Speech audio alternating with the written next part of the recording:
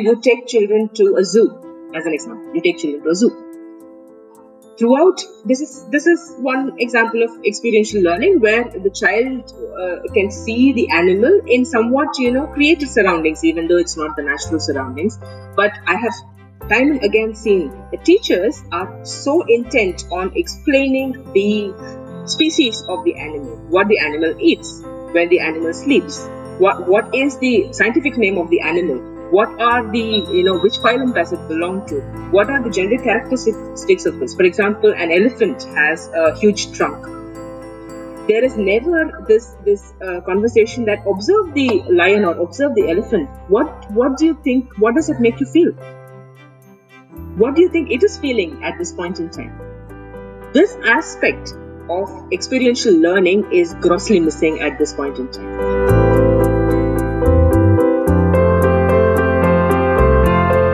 Welcome to episode 11 of the Learn and Unlearn podcast, where I have a conversation with Kavya Patnaik, co-founder and co-CEO of Converse, a platform that's redefining emotional health through interactive mind experiences. Join us as we discuss emotional intelligence, mental health, the human brain, and more.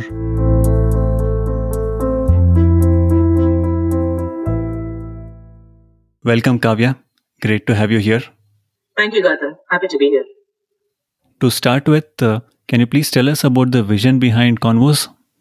Yeah. So before we actually go on to what made me build Converse, I think it's important that I cover my journey as to what led me to this point where Converse was built. So I am someone who comes from a community where of course, the mother tongue is not English, and even though that is the case, someone who has kind of fought through all odds to be where I am today. So through this journey actually of being, I was the first female and the youngest female in most of the situations that I found myself, and continuously I've asked myself, what is it that would help me actually move forward or succeed in areas that I want to succeed in life. And it has come back to me time and again that knowing who I am internally, not just what my strengths, what my capabilities, what my skills are, but who I am in terms of my emotions, where they come from, what are my biases, and how to question them. That has, I feel, led me to a much better place in life consistently than anything else that I have done so far. So, as an example, I was my first management or my first leadership position. I managed a team where the entire team was coming from a completely different culture. That was my first leadership position. The first time I was responsible for people, these people came from a completely different background. They were, their cultural nuances, their biases, their language, the way they thought was entirely different. And this was in Finland, and having led then teams both in India and in Finland, having lived in multiple countries, I studied in the UK, and then I worked with people from multiple backgrounds. I realized that being Indian, there is a strength to the identity that I bring, but that identity, the strength of that identity doesn't come out, doesn't take me forward, or I cannot use it if I am not emotionally intelligent. If I do not know where my biases, where they come from and what they mean, or where my emotions come from and what they mean. So I was able to bring in my identity, the uniqueness of who I am and where I come from, which I'm sure is true of everyone, into my work, into my life, into the way I interact with people. And that was the starting point for me to understand why emotional intelligence is so important for someone who is wanting to go against the odds and make it big. And this is the mission behind Converse. I want to enable the young aspiring Indian to actually become the best version of themselves. And this is something that quite a lot of people say as well. Being you is your superpower. Being you, authentically you, is your superpower. And all of us, the world has this belief that that is not true. We are always aspiring to be someone entirely different. But in order to be you, you need to know who you are and being aware of emotions and managing the emotions in a healthy way, which is again constituting to emotional intelligence, is central to realizing your true potential. And this is what we are doing at Congress. Very interesting. Can you please tell us how self talk helps, especially talking out loud? Yes. So actually, this is surprising that something as common as self-talk. Self-talk is something that each of us experiences. It is the dialogue in our head. So it is something that you listen to every day, or you've been listening to your whole life, but you're not aware of. So we believe that verbalization of this helps, and how it helps is, let's say you have a set of thoughts in your head. You have a set of emotions in your head that are being triggered by those thoughts. Have you heard of this auditory memory loop? No. So research basically proves that we recruit additional memory when you are trying to talk. So I've explained this before as well, that when you can hear without understanding, but you cannot talk without making sense. Have you tried it? Have you tried to talk without making sense? Not exactly. Yeah. So the idea is that when you talk, the focus is entirely on what you are talking about. And that actually recruits additional memory to your brain called auditory memory. And imagine that you are in a cramped space, and you have like enormous number of people in that cramped space trying to tell you multiple things, which is, let's say, your emotions or the thoughts that you're having. It always helps to recruit additional memory. So when you talk, actually you're recruiting an additional amount of space, so that you can explore, or you can look at all of these much more clearly. And research says that we spend almost 8 hours of every waking day kind of having this conversation with ourselves. So talking out loud helps in recruiting this additional memory in order for you to firstly focus on what you're saying. So that kind of grounds you, kind of brings you into the rational sphere to understand what you're talking about. And secondly, it recruits this additional memory that I'm talking about. And it can be useful in multiple areas. Which are those areas? Maybe if you can elaborate a bit.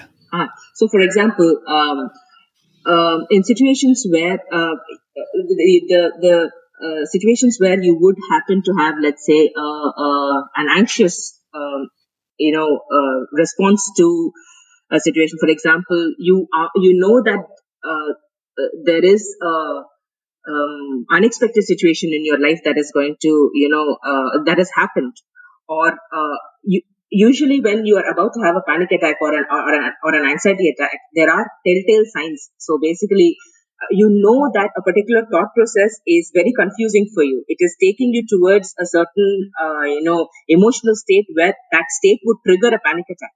So these are the situations where I would recall my focus by talking something out loud, so that it grounds me. So thereby avoiding the entire situation, the entire concoction of emotions, taking you towards the end of a panic attack or the end of an anxiety attack. Wonderful. So this is like an activity that is done before the flood of emotions kick in. Yes. So what we want to do is actually here prevention, and it's not essentially cure. So because once a panic attack or an anxiety attack, or a fear kind of kicks in completely, you are not in a fit state cognitively to do something to help yourself. Most without practice, that is. So you have to practice quite a lot in order to be able to regulate your emotions at that point in time. So what through Converse, what we want to do is help you prepare for such situations. So you practice talking out loud, whatever is bothering you at that point. So you bring your focus to an emotion that is most visible to you at that point in time, and talk about that, thereby bringing your focus. So when you're talking about it,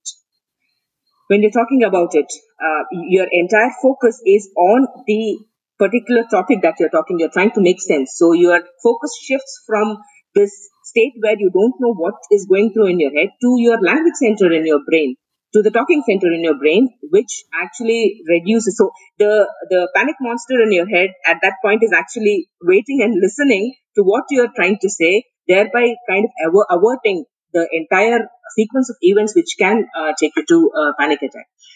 Certain other situations that are actually right now we are building in Converse is, let's say, high performance situations where in a game, for example, for a sports person, let's say you as a sports person have given a lead to the opposition, to the opposite player.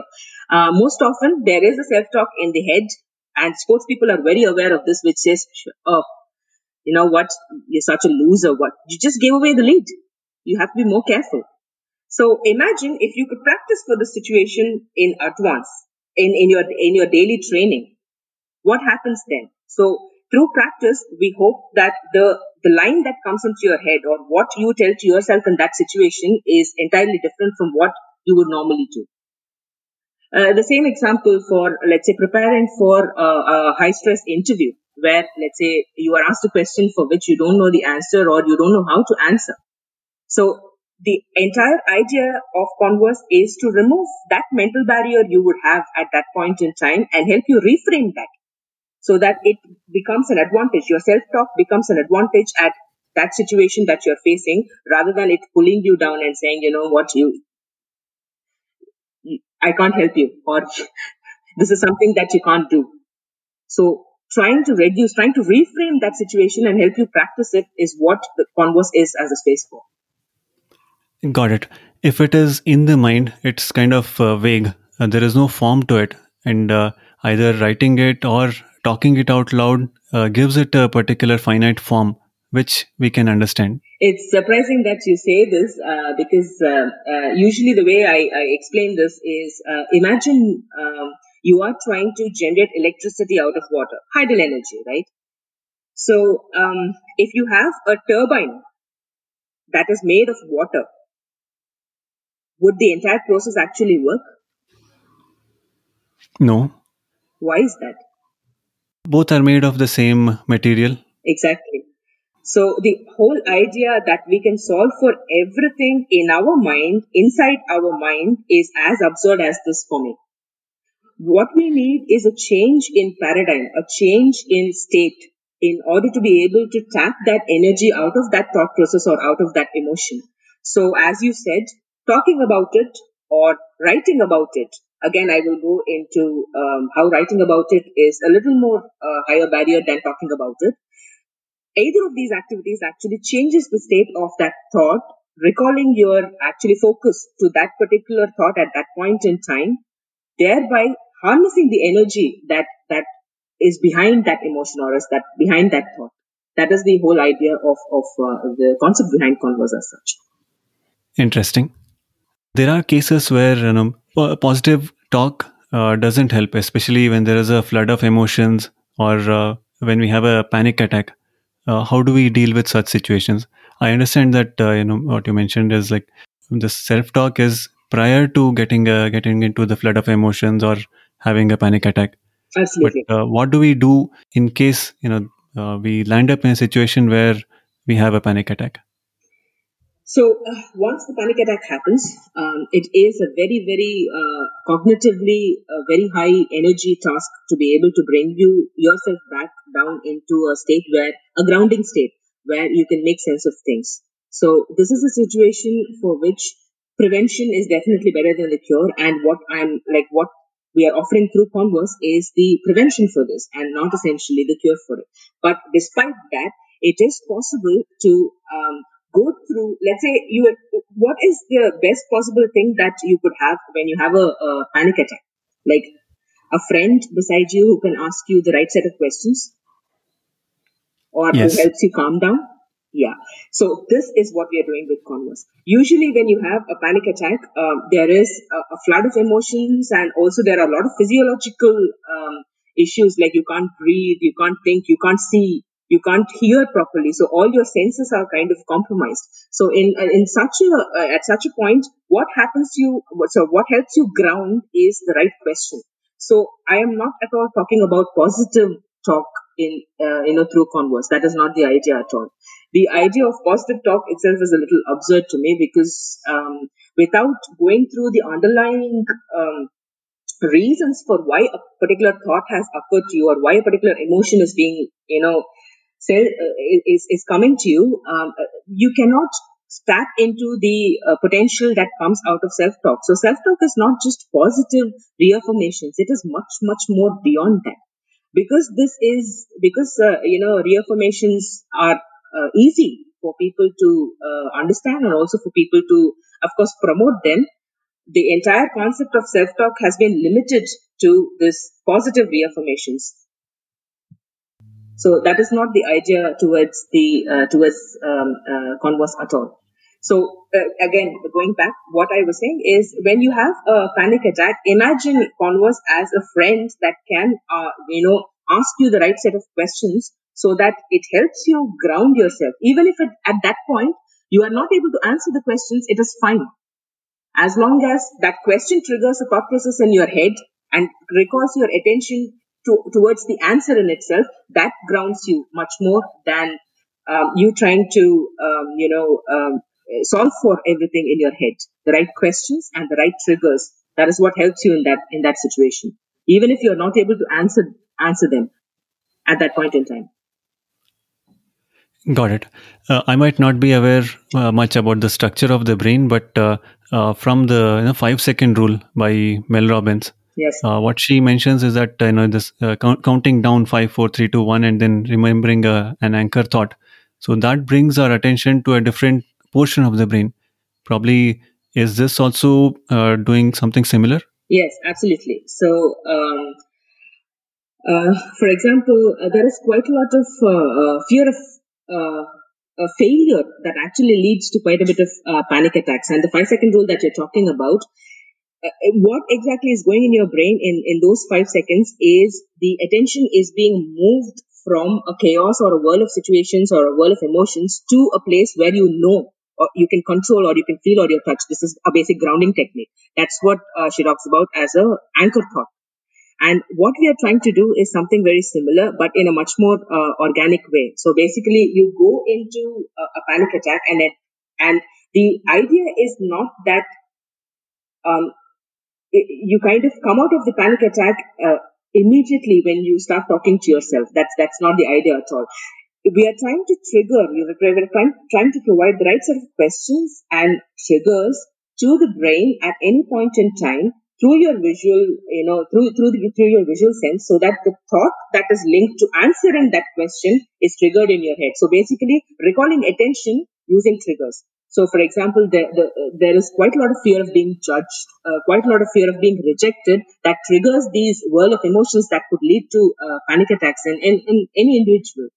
So, the reframing technique that we are using here, of course, reframing comes a little later. The grounding technique that we are using here is one of providing the right questions and the right triggers to the brain at that point in time, so that the thought that you have in answering that question or responding to that trigger grounds you. Got it. So it is basically shifting the focus towards the solution. Yes. Understood. I was watching a video that you posted where you have mentioned an interesting analogy. You have compared the mind to a garden Yeah. and the emotions as plants or weeds. Can you please talk about it? Sure. Interesting that you say this. I believe that for a well organized mind, so someone who's aware of what is going on inside them, even a forest would look like a well manicured garden because they know what each plant does, what each plant is associated with, what each organism in that particular forest is responsible for or is affecting. So the idea of the mind garden is that most of us in this rat race that we are in continuously, we are not aware of what is constituting that garden in your mind. So the amount of thoughts and the amount of emotions we have around various triggers that we receive from the environment, we are not aware at any point in time what are the constituent parts of this mind garden. So what happens when you are unaware or you don't take time to be aware is that each even an interesting plant or even an interesting thought would start looking like a weed. And these are for me the mental issues or the everything that is termed as a condition. So the analogy to the mind being a garden and self-talk being a way to actually prune the garden. That is the concept of the video. Is that you shift the focus from your mind being a chaotic garden to observing those plants or those weeds under a different set of conditions. Let's say under a microscope that is apart from your brain. Let's say your voice becomes the microscope at that point in time, so that you can assess, okay, is this something useful to me? Does this even make sense to me? Is this even like helping me in any way? And you either understand the value of that thought at that point in time, and or ignore it, because when you talk about it, you have a much more rational outlook towards what you're talking about. So you say, okay, this fear is doesn't make sense to be. It's not irrational. So it's not rational, and that is the first step towards actually overcoming any fear. To observe it, to actually assess it on a different paradigm, on a different plane, and shifting from the mind to the voice is this paradigm shift that we are talking about in Converse. It makes observing, it makes assessing, it makes understanding much more easy. So it is looking at things from a different perspective. To be very simplistic, yes, looking at it from a different perspective. But as I explained to you, the water turbine concept. So it's so simple, right? So you have a turbine which is also made of water, and the medium that is which is water, and also the turbine which is also water, are clashing into each other, are seeping into each other. So that doesn't help. You cannot solve for everything in your mind. Shifting of the paradigm or shifting of the plane from the mind to the voice, or from the mind to the paper and pen, like journaling has proven quite a bit, is very important. It's very important to assess, very important to understand and rationalize the thought processes that we are having. Yeah, our culture also has a kind of similar analogy where we consider the thoughts in our mind as passing clouds. Yes. There is another analogy where we consider our mind as an ocean, Yeah. and all the thoughts as waves arising and then merging back into the ocean. Yes. What is your thought about this, and how like being a witness helps? Yeah, so this concept basically from the culture that you're talking about, where you are a witness to the thoughts in your mind, and the end goal is that you become a witness, so you know what to do with each of these thoughts that are coming to you, or the energy that these thoughts are delivering to you. So the end goal is to act. It's not that there is no action associated to it. You act, of course, but you act with an intention to respond and not to react. That is the end goal, right?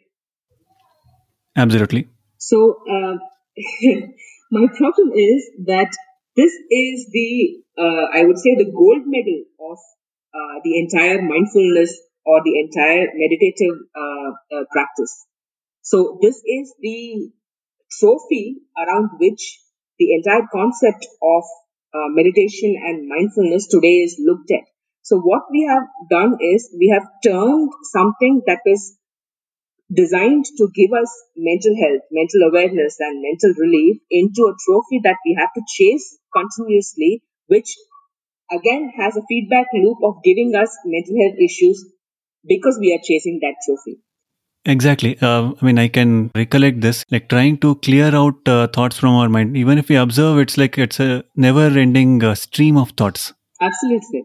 If you look at it, so observation again, there are multiple levels of observation. So if you look at even mindfulness and meditation, there is no one kind of meditation. There are like a gazillion kinds of meditation, and each is suited to a different set of individuals. By actually branding mindfulness as just this, as being able to observe your thoughts as passing clouds and going beyond them, is like is really absurd to me, because there are multiple levels at which you achieve this.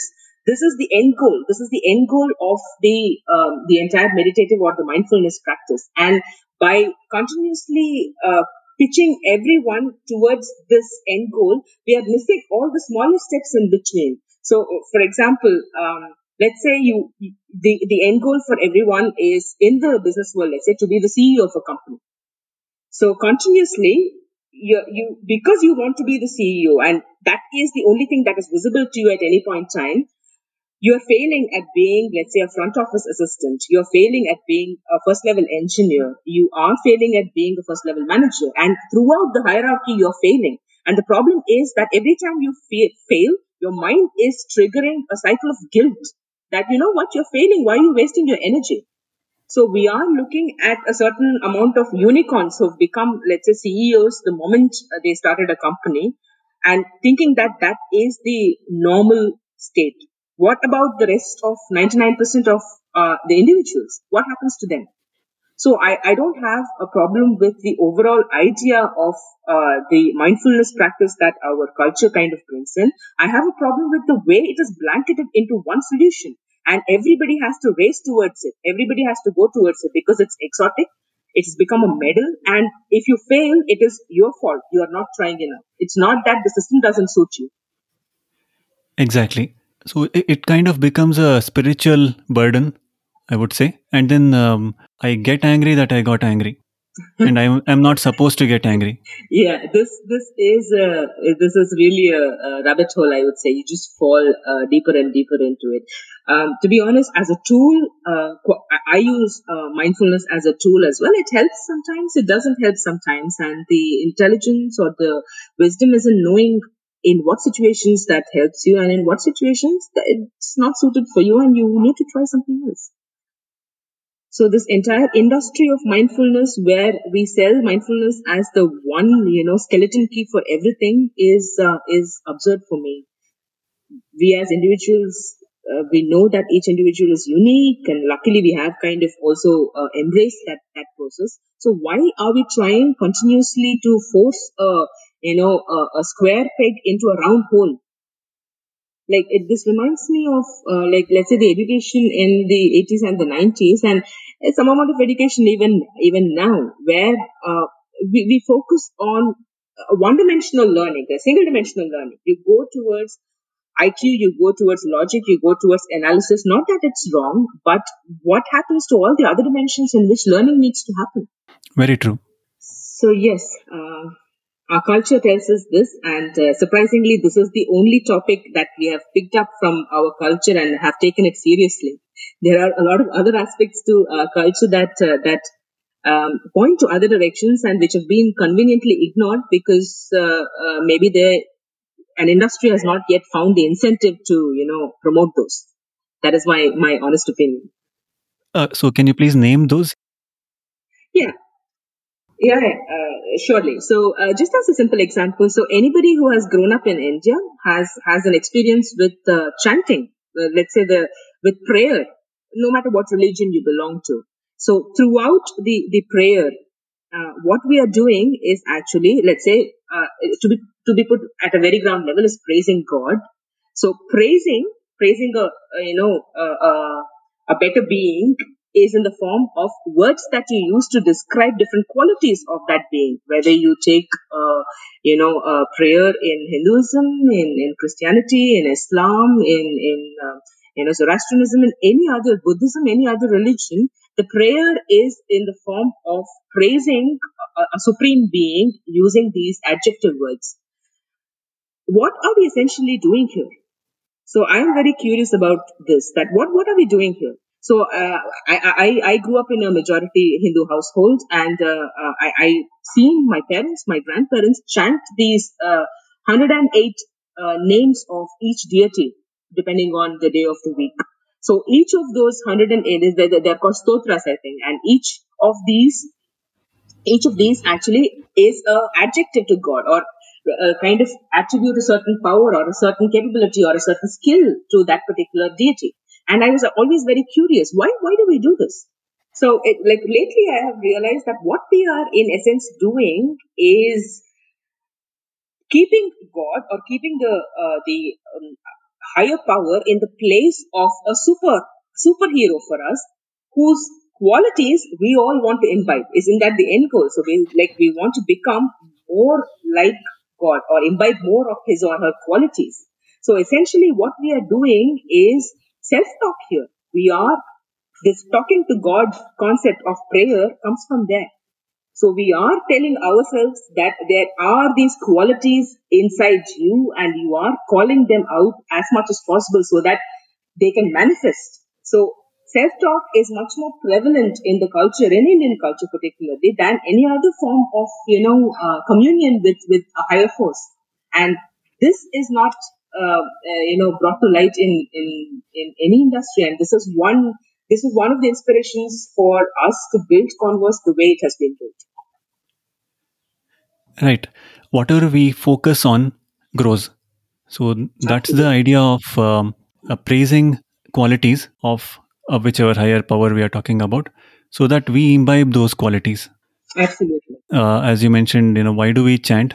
I can probably answer that. The structure of the words, especially the letters in Sanskrit, is such that uttering them makes an impact on the mind and body, and that has been proven. Yes. There are frequencies that impact your mind. Absolutely. Yes. Yes, And it's not surprising then that Sanskrit is the most suited language for computer programming.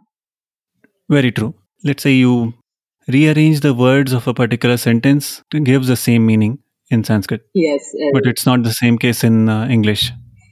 Yes. Again, trying to fit a square peg into a round hole continuously to a point where the square peg is doubtful whether it's square or not because it's not fitting in the round hole. So yes, again, we are trying to continuously imbibe solutions that have not been made for us, not been made by us, do not have a cultural link with us because we aspire to be an entirely different identity that we can't connect with ourselves, and this is a big crisis, and this is going to be the next big mental health crisis for India, considering the amount of young population, the young working population. I think 2025 we will be the highest working population in the world. The next biggest pandemic is going to be inside and not outside. Yes, you have actually brought a very valid point. Emotional intelligence is going to be a kind of a future skill. It is an important skill now, but going forward, let's say 5 or 10 years down the line, as technology begins to take over the execution portion, we Absolutely. as humans need to focus on the softer aspects, and Absolutely. these are the key skills that will play a role in the next few years. Yeah, actually, it's surprising. Interesting you said that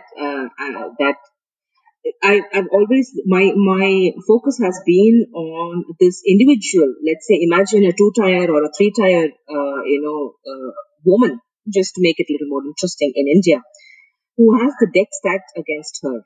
The language in which she was educated was, let's say, not her own. She is continuously pushed towards embracing a language that is not her own, embracing a thought process that is not her own, but she is still brought up with the traditional cultural values that her family kind of brings into her. But she is expected to grow and succeed in an environment that is completely alien to her. Basically, has the entire deck of social and systemic, structures stacked against this individual, mentally, psychologically, even physically. So these are the mental barriers. So for this particular individual, my goal is to help this individual to remove the mental barriers that the person has. And the sure short way of doing this is to equip her with control, not just control, so awareness and, health of her own emotions. So she understands and embraces her identity much more strongly. Because in order to go somewhere, in order to succeed somewhere, you need to know where you are. This is the biggest issue with young people today. It's very difficult. I myself went through that situation and I'm still going through that situation. I don't know where I am. And to be able to continuously understand where I am, to be able to continuously progress, I need to know where I am. And emotional awareness and emotional health is the central part to this. This is the user for Converse. Very true. I can't agree more. Absolutely, yeah. Yeah, Yeah, kind of triggers a lot of passion talking about this exactly. individual. Yeah. And can we attribute some of these anxieties and fears to the biological makeup of the human brain and also the gut. Especially talking about the human brain, maybe the amygdala Mm-hmm. or the microbiome in the gut, because these also, as I have read, have a role to play in the emotions that we experience. Absolutely. So there are two dimensions to this, and I will want to cover both the dimensions. One dimension is the amygdala, as you said, and popular the popular name to amygdala is the reptilian brain, or the fight or flight center of the brain. And this is a very simplistic or a very very reduced understanding of the amygdala that most of the population has. The amygdala in neuroscience is actually proven to be connected bidirectionally to six or seven other parts of the brain: the hippocampus, the from prefrontal cortex, the spine, and multiple other parts of the brain, which proves to us that this notion that amygdala is just a fight or flight center of the brain is very very simplistic, is very very reduced. And we do it because it is easier to explain or easier to disseminate this information to the population, that this is what the amygdala does. So apart from this, amygdala also is proven, scientifically proven, to associate a particular positive or negative weight to each neural input that you receive. So each input that you receive as an information from your senses, amygdala, based on its previous, conditioning or previous experiences, is supposed to associate a positive or a negative weight to each of this, which proves actually that amygdala is central to the formation of long-term memory. So your long-term memory is what you use when you're trying to draw upon your let's say intuition or your gut. Where does it come from? It comes from your previous experiences. It comes from whatever you've been exposed to in life. That is where it comes from. Just to give an example here. So let's say a child who is exposed to racism, not somebody who's gone through racism, but someone who's seen his or her parents or his or her, so is the society around him, his friends, and so on, being racist to a particular group of people. For this child, at an impressionable age, what happens is, if in the absence of some other experience that tells this child that this is something that is wrong, the amygdala, the way it forms is, this is normal. Let's not go to the other side and say this is positive, but what the amygdala registers at that point in time is, this is normal. So imagine why we are having so much difficulty in changing mindsets now, because without the experience of that, yes, we can be empathetic, we can probably try to understand, but we will never truly understand without going through an experiential learning of what it means to have racism against you, the bias against you. So how do we impact the amygdala as young as possible, so that children, our next generation, have experiential learning towards these kind of biases that we perpetrate in the society, and how at a very young age those impressions can actually help us uh, nurture a completely different and emotionally aware and emotionally intelligent set of human beings in the next generation.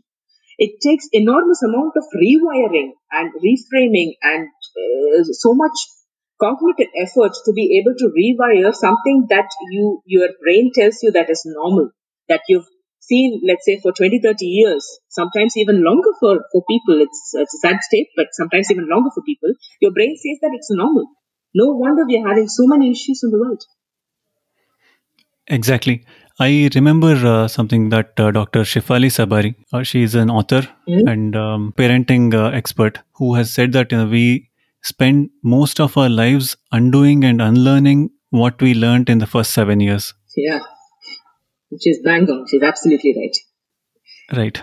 Yeah, actually, not to digress, but I feel these core concepts of bias, for example, the caste bias that we have in the Indian community, it's still true.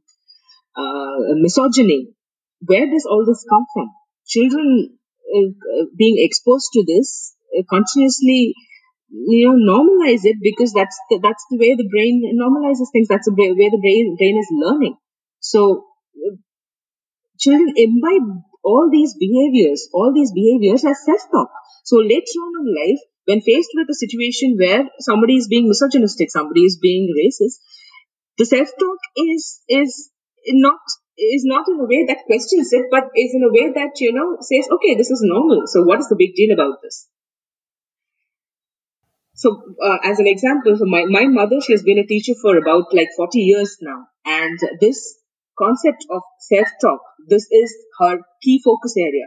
She says, and she practices it, that the self talk that the child has in any situation, and she is a primary teacher, not a surprise for me, that from the ages of, let's say, 5 to 10, most impressionable age for children, and memory formation age, and experience formation age, this is the age in which she focuses. Interesting. Talking about children, given a choice, which topics or life lessons would you include in the curriculum? To be honest, there is so much that can be done, and surprisingly and interestingly is also being talked about in multiple forums now. Uh, there is one central tenet that I want to talk about here. The one central thing that I want to talk about here. Experiential learning, this is not something new. Quite a lot of people have spoken about it, and quite a lot have imbibed. But my problem with the way experiential learning is done today is it is still focusing on IQ. So you experience something, and the way you learn from that experience is also very passive. So basically, there's no emotional interaction in that experience attached. So, for example, you take children to a zoo, as an example. You take children to a zoo. Throughout, this is one example of experiential learning where the child can see the animal in somewhat created surroundings, even though it's not the natural surroundings. But I have time and again seen the teachers are so intent on explaining the species of the animal, what the animal eats, when the animal sleeps, what is the scientific name of the animal, what are the which phylum does it belong to, what are the gender characteristics of this. For example, an elephant has a huge trunk. There is never this conversation that observe the lion or observe the elephant. What do you think? What does it make you feel? What do you think it is feeling at this point in time? This aspect of experiential learning is grossly missing at this point in time. Why I'm saying this is important is take any experienced and really, really successful artist in the world. I'm saying artist because unfortunately this has not happened to engineers yet, but maybe it has and it has not come out. So take an artist. Uh, an artist never talks about this is how I thought through the process of making my music or making my art. You would never ask an artist what is the process in which you make your art, like what is the logic that you use. You always ask an artist, what do you feel about this? Like what made you draw this? And we never ask this question to an engineer. What made you feel this design needs to be this way? So feeling versus thinking is something that is a taboo topic in quite a lot of situations, in office situations, in education, and there's no place for feelings. And I want to ask why? Why is there no space for feelings? If you observe, if you observe, any kind of learning, a learning which is one dimensional. So basically, anything that a machine can do at this point in time, process oriented, logical, analytical, that can learn from data, you use IQ. But anything that goes beyond that dimension, where there is life involved, where there is art involved, where there is a different energy involved, you need feeling. And we kind of put this entire aspect of learning as simplistically feeling because we don't understand that part. Exactly. It is good that we are opening up about mental health nowadays. How do we make it as open as seeking medical help when we get a common cold or flu? Interesting that you asked this question. Now, if you think about it, 10 years ago, asking someone what their fitness routine is would have been very absurd unless that person was a bodybuilder or someone practicing fitness in a professional position as an athlete or as a sports person. It would have been very absurd if you asked someone what their fitness routine is. But today we can ask that. That's a question that you connect with people with.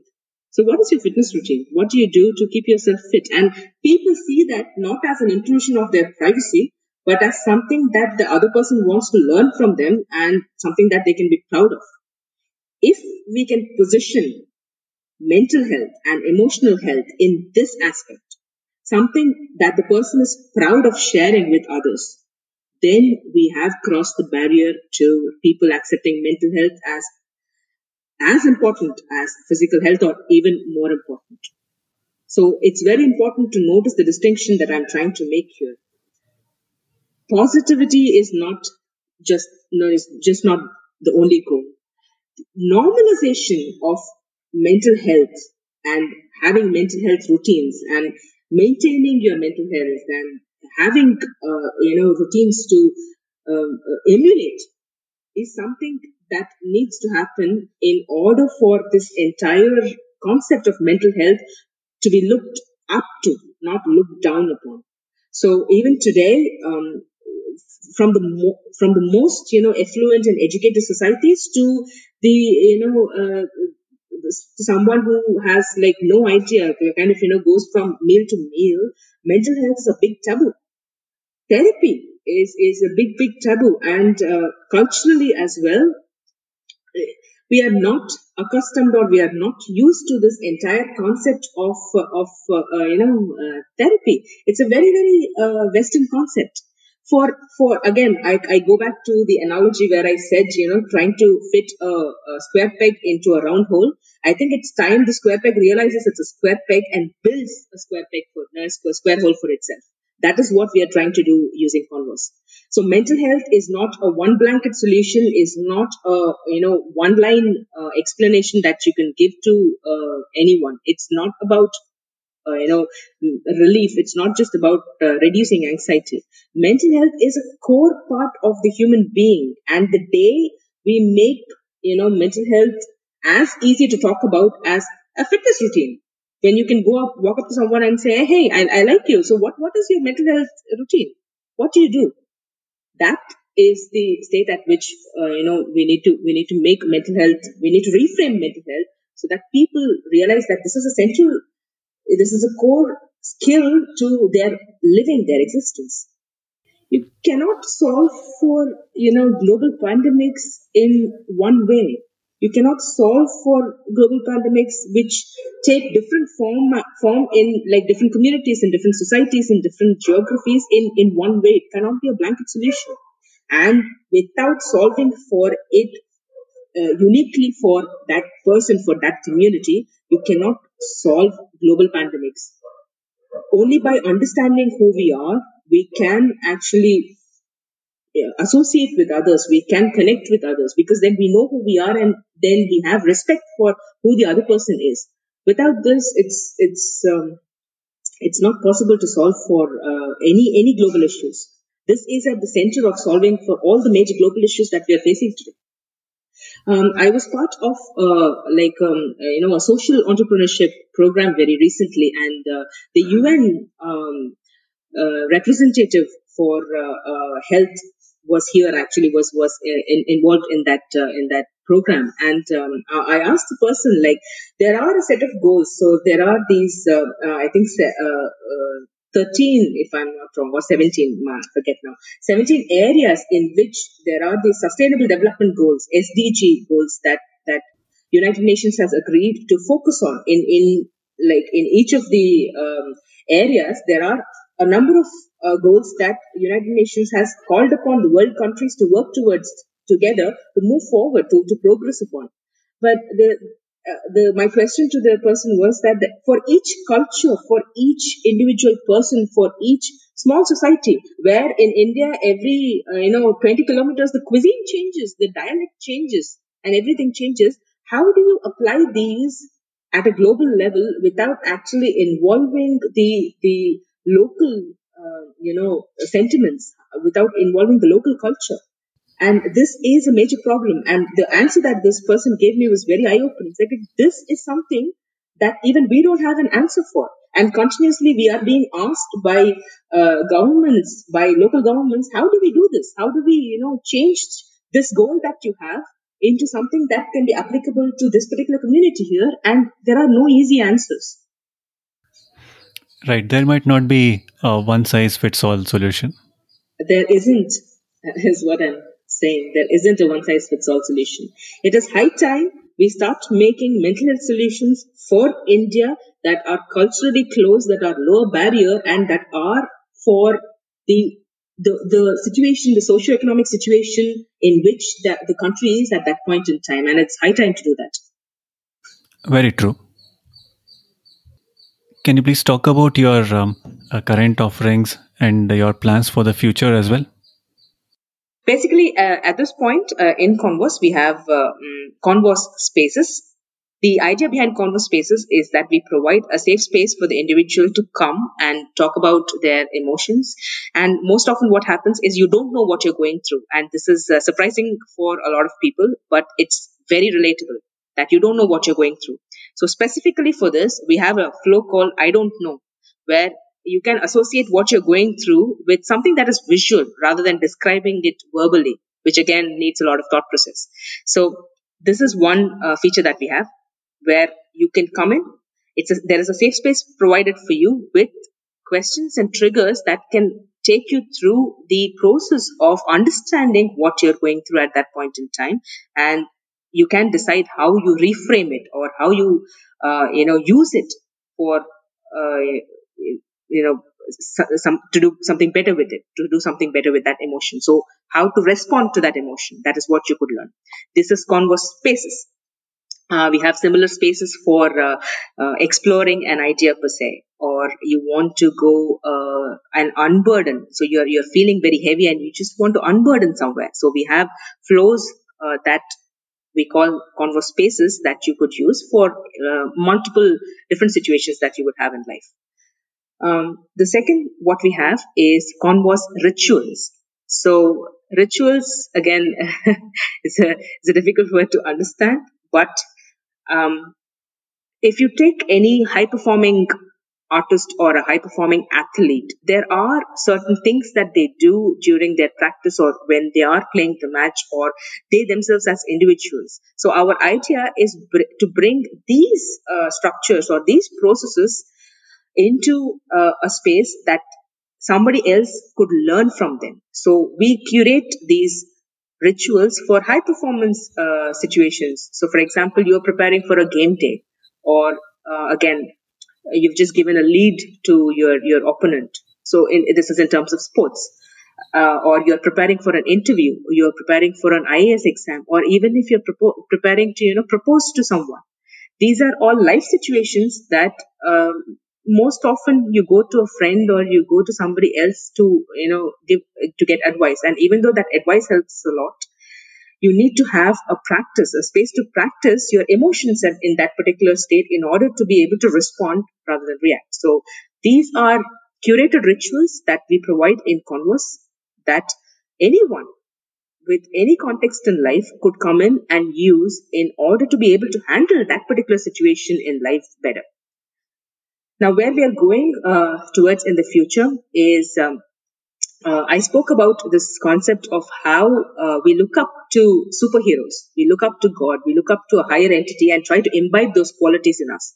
So we are working with like a set of influencers and celebrities and trying to bring the mental processes that they have, the rituals that they do, the emotional health routine that they have to be accessible to others that want to emulate those. The beauty of this is that each individual has a different person or a different celebrity or a different influencer or a different achiever that they can relate with, and it's not a one size fits all solution. So you could tomorrow on Converse use the ritual that your favorite influencer or someone whom you look up to and admire uses to maintain their emotional health or become emotionally intelligent. You will be able to emulate those rituals, those practices in your daily life as well. That is where we are going towards in the future. Wonderful. Looking forward to it. Absolutely. So it makes me curious. Can you please guide us through one such activity that we can practice while listening to this podcast? Sure. So now let's do a small practice in self-talk verbalization. So self-talk, talking out loud, where I will help you, let's say, disconnect from a negative thought you have at this point. Sure. Think about a fear-based, talk, a fear-based line that is most troubling you. So something that you fear, and say it out loud. For example, I will fail no matter how hard I try. I am not capable of achieving my goals. I am not doing enough. What I am trying might not work. I'll never find the love of my life. I'm not good enough. My parents think I am worthless. I will never have enough money. So anything that comes to your mind, just say it out loud.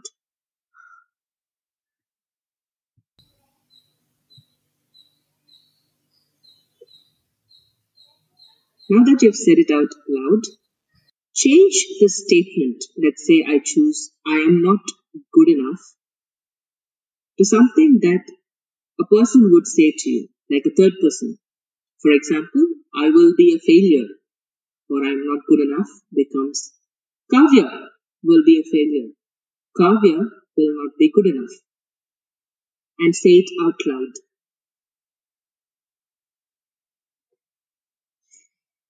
If you've done that, then who does the statement sound like?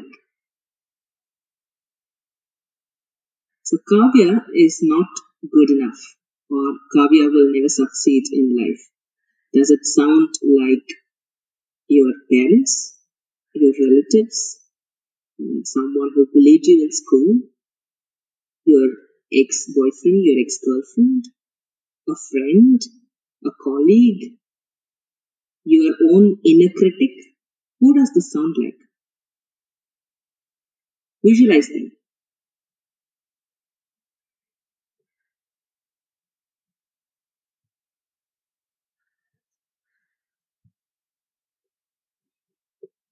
Now, let's say your relatives are telling you this. You know what? Kavya will never be a success. How would you respond now if someone said this to you?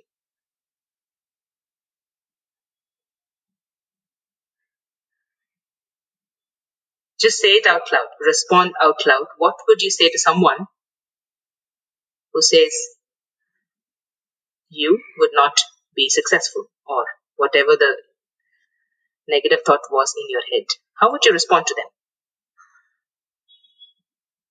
Talk it out loud.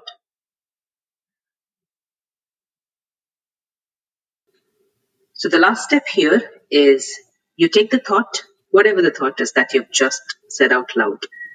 For example, I will not succeed.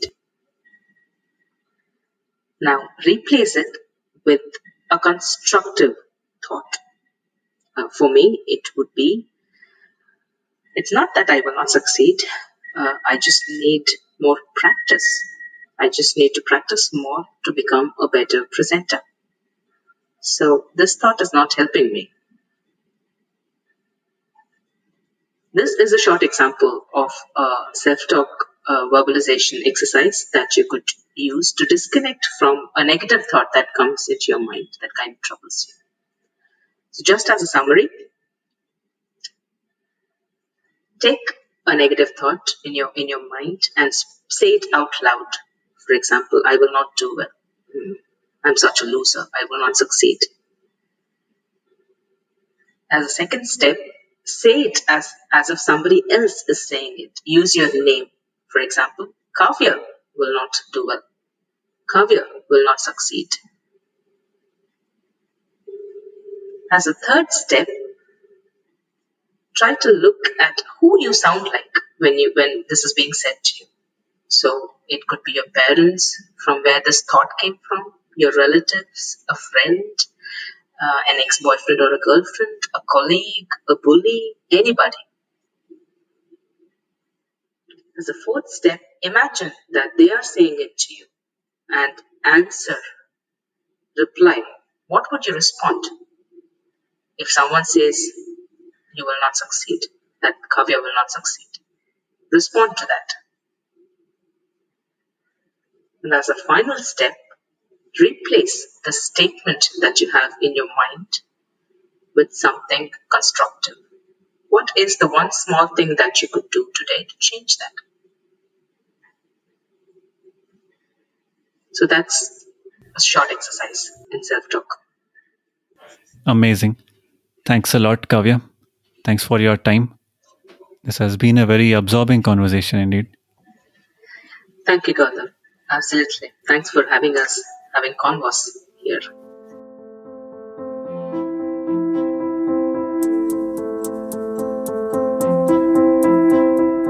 Thanks for listening. Please share this episode with others and let me know your thoughts.